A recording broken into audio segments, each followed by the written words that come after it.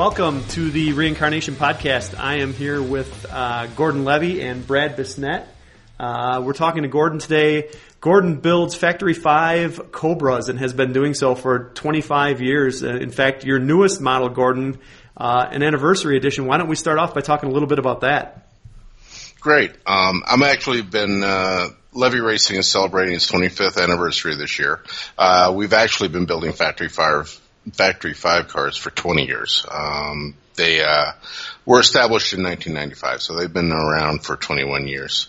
The 25th anniversary edition cars, we're doing a limited number of Factory 5 Roadsters and Coupes, highly optioned with all of the latest and greatest things that we offer.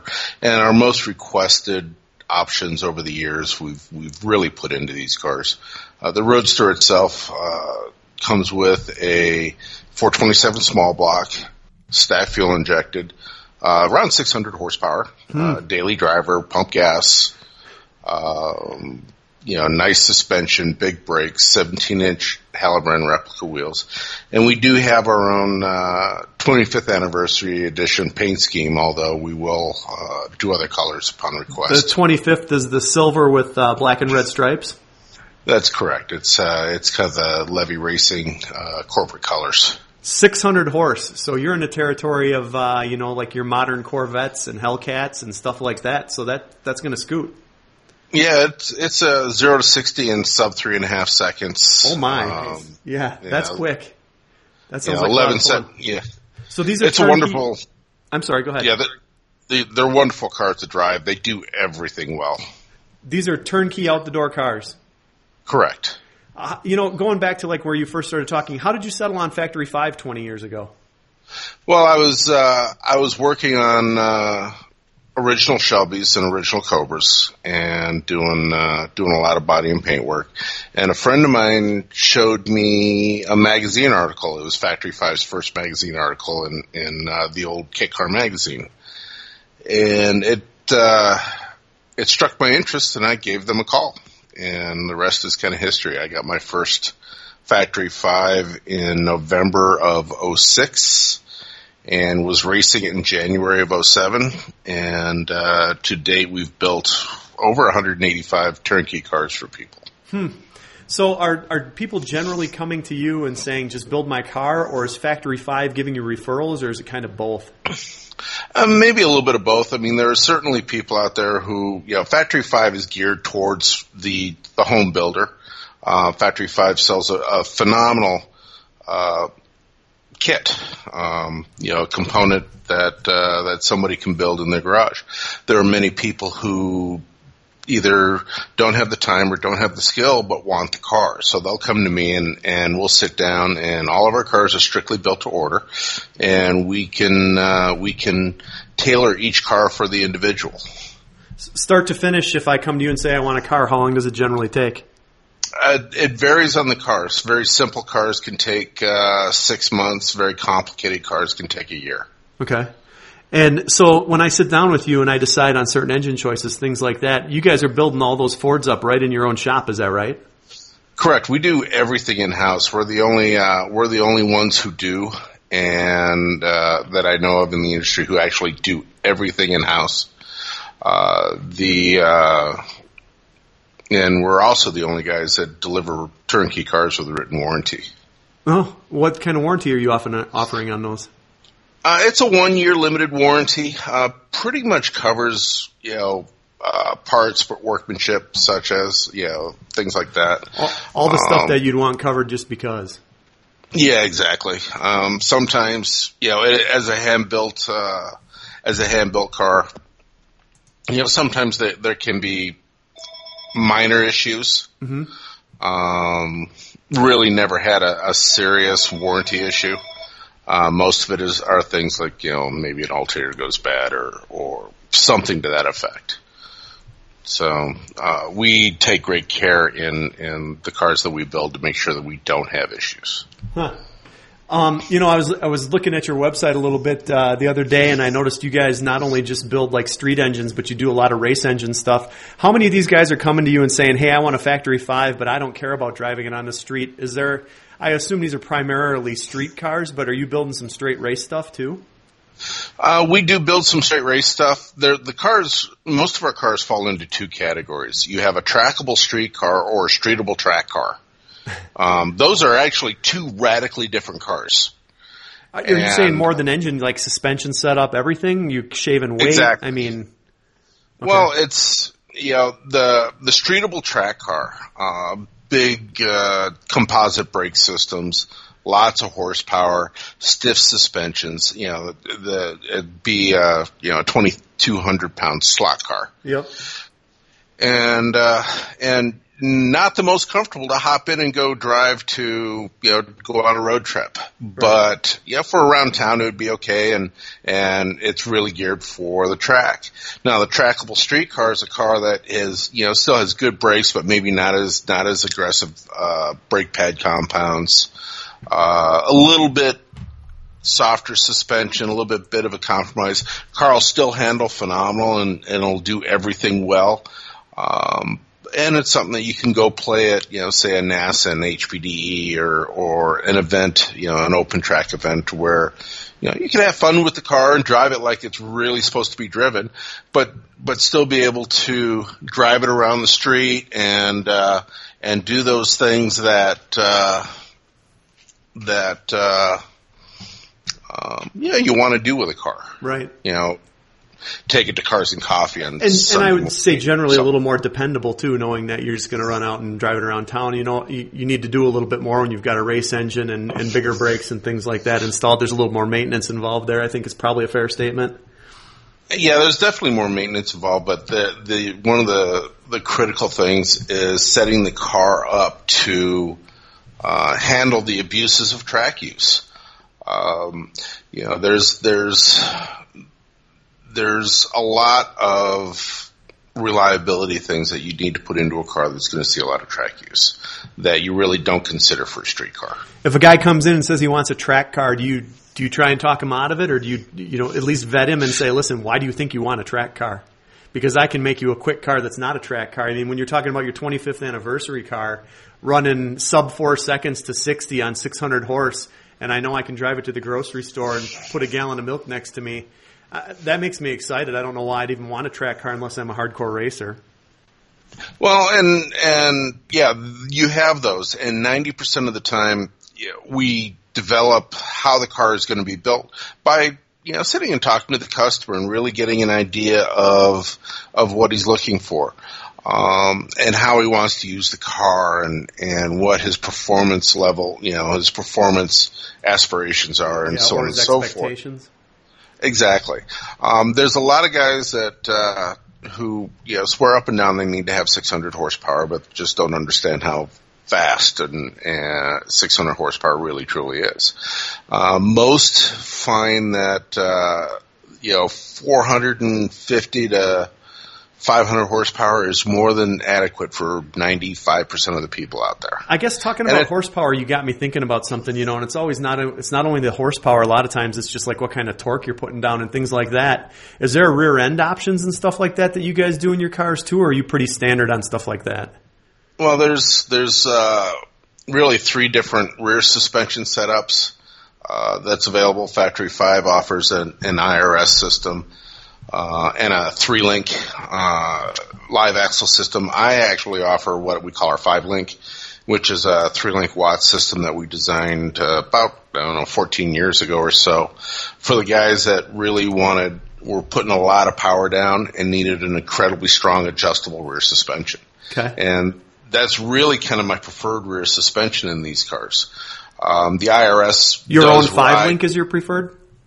Absolutely. It's the strongest and incredibly adjustable, incredibly consistent. And, it does everything well. You can change the settings in a couple of minutes, and you can go drag racing on Friday night and go road racing on Saturday and be competitive in both. I guess not to change the subject, but how did you get into this in the first place? I mean, you obviously know a lot about not only just cars, but everything. It sounds like, meaning or I should say just Cobras, but everything. Have you always been a car guy, or what's going on there? Yeah, I actually grew up in Detroit, or a suburb outside of Detroit.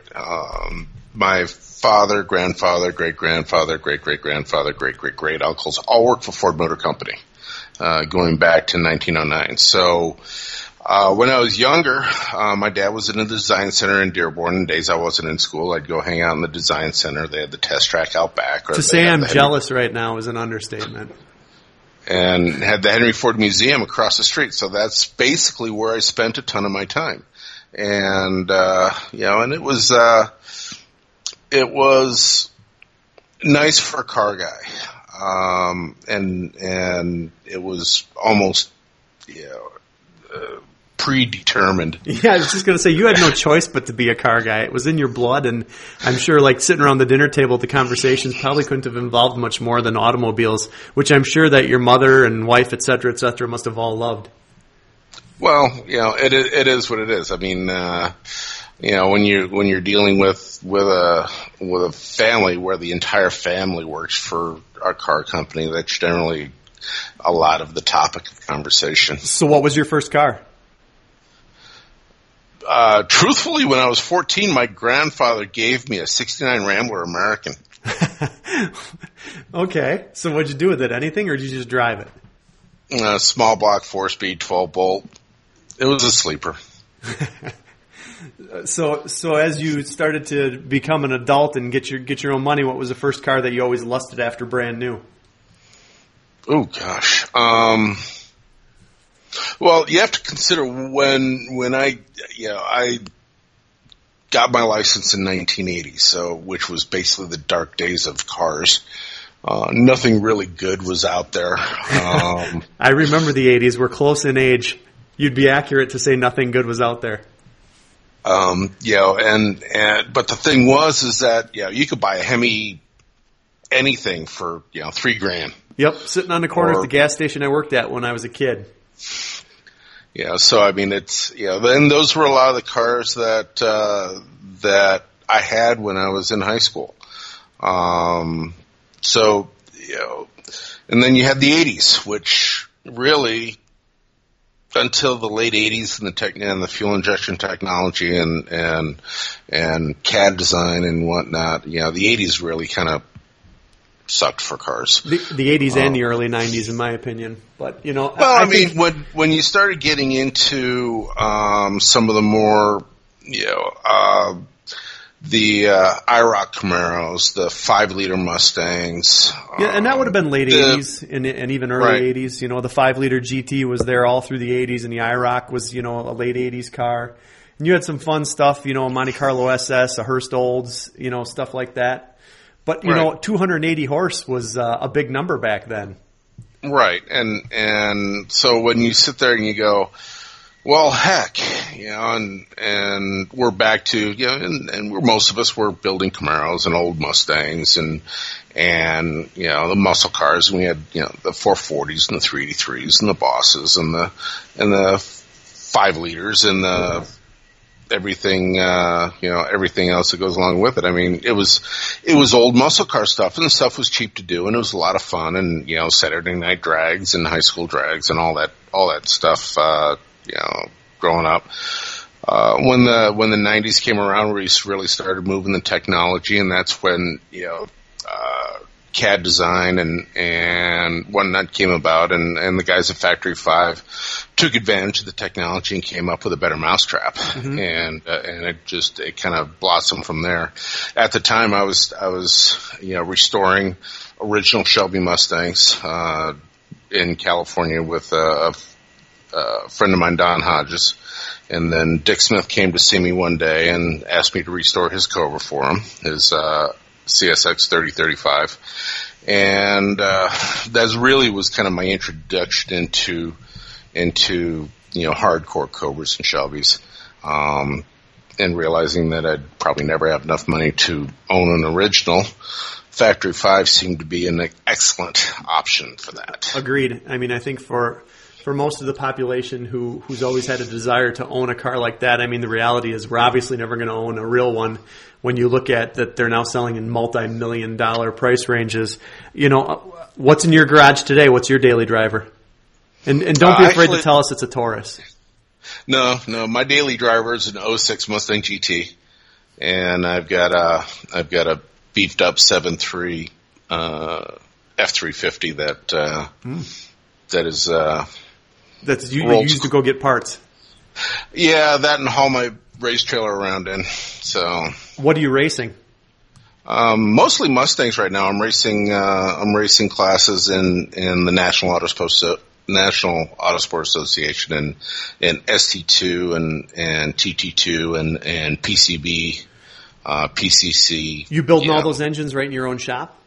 Absolutely. So well, I've got a machinist who's about 5 miles away who's been doing, he's an older guy who's been doing this longer than, most people have been alive. And, he does my machine work. We design our own cam profiles. We put together our own kits. We do our own assembly. We do, our own, parts, picking. Track proving your engines in your own cars. Yeah. And, it took, when I was younger, I always was into that, and I blew up a lot of stuff getting good at it. So, we're fortunate enough now to where we have some real solid, reliable performance engines and parts that, as long as you don't exceed the design parameters, they work great. I guess, talking about design and things like that and building cars, different types of cars for different people and speccing them out the way you want them. You putting an automatic transmission in any of these for guys if they ask for it, or are you strictly a 3-pedal kind of guy? No, actually, we just 2 weeks ago we just delivered a car to Texas with an automatic in it. We've done probably out of the 185 plus cars, we've probably done 5 automatics. Yeah. So most guys still want the feeling of driving their car. Right. So you're running a 3.5 second 60 in a manual transmission car, and you're on your anniversary edition? Yeah, less than that. I've got a car in the shop right now that's pretty darn close to 700 horsepower, and we'll do 0 to 60 in sub 3 seconds. Depending on the driver, because I can tell you right now that I wouldn't get that kind of time out of it, but I'm sure that a good driver can. That's a quick car for sure. What else you got going on in your shop right now? Well, let's see. We've got, I have a Pro Touring Camaro that, we're doing a, RS SS Yanko, 68 clone that, is going down to Santiago, Chile. That's cool. Doing an original big block, 700 R4 automatic, Pro Touring suspension. So you guys aren't strictly a Ford shop, because now you're talking a 396 is a Chevy, a 700 R4 is a Chevy transmission. So you guys you're not brand specific. I'm known for Fords, but I work on everything. I mean, I've got Mopars in here, and I've got a couple of Chevys, but 90% of everything around here is Ford. Doing an Eleanor that's going overseas. I've got my fleet of Mustang race cars, and I think we've got a couple of Factory 5 coupes and 6 Roadsters in the shop right now that we're building for people. Speaking of the coupes, I'm a coupe fan over the Roadster. I've always thought that the lines on the coupe were, of the 185 cars you've built, what is the breakdown on coupes versus Roadsters? Most guys probably run toward the Roadster just because. 1 out of 10 is a coupe. Oh, is that right? So, I just find the coupe to just be beautiful. I've always just lusted after the coupe. It's a gorgeous car, and it'll do things that the Roadster can't. But there's a lot of things about the Roadster that the coupe really doesn't do. One of the things the biggest issue I think most people have with the coupe is 95% of the people in the world don't know what it is. And you want it to be identifiable when you buy one? I mean, I guess that's kind of an odd reason not. I just think they're really neat looking cars. They're great cars, but when you say they do things that the Roadster, did you say the coupe does things the Roadster can't, or do I have that backwards? No, well, it's both ways. Well, right. Okay. The coupe, it's a little bit longer wheelbase. It's a little bit better stability. It's a little better aerodynamically. It's got air conditioning. It's got doors and windows. It's got a hatchback. What about structurally? Are you getting anything like rigidness out of it or anything like that if you're going to pick a race car? Yes and no. As a street car, it's very good. As a race car, we have to add door bars into it, and there's some structural things that are required, mostly to pass tech and for safety's sake in racing. I'm doing a full bore hardcore race coupe for a gentleman right now that it's, when I talk about the streetable track car, this is kind of the epitome of it. 427 small block, aluminum block, dry sump, trick suspension, big wheels, gigantic brakes, added door bars to it, added structural support to it, added a little bit more, just safety's sake. Yeah. A car that's capable of this kind of speed, you want to make sure that it's going to stay in one piece, or at least the passenger compartment stays in one piece if it hits anything. You would hope so. Racing has its own unexpected parameters that you have to deal with. So it's full fuel cell, it's all the right pieces, fire system. It's going to be a gorgeous car. It's going to be fast as heck. There's no such thing as not a gorgeous car when you're talking about what you're building. You guys are even building your own wheels, aren't you? We were at one point. We designed a wheel and we're having a wheel made. Unfortunately, the interest just wasn't there to keep it viable. The expense, yeah. Exactly. And to keep it viable. Wheel market's pretty steep right now too. There's a lot of players in that right now. You see guys going, wheel choice on a Cobra, in my opinion, either makes or breaks the car. I've seen a lot of beautiful cars that were made by their wheels, and then I've seen a lot of Cobras for sale that if you just swap the wheels out on, I know that they'd sell. That's a very personal choice, I'm sure. But do you guys, like, when a buyer comes in, is there only certain wheel options they can choose from, or can I come in and say, you can build my car, but I'm putting my wheels on it? You can do that. There's things that are personal preference, that, really are customer specific. I mean, this is your dream car. This is the car that you've wanted your whole life, and you finally have the means to have it done. There's no reason in the world that you can't have it the way you want it. I will try to talk some people out of some things that they saw on the internet here or there or whatnot. But, I won't paint a car pink.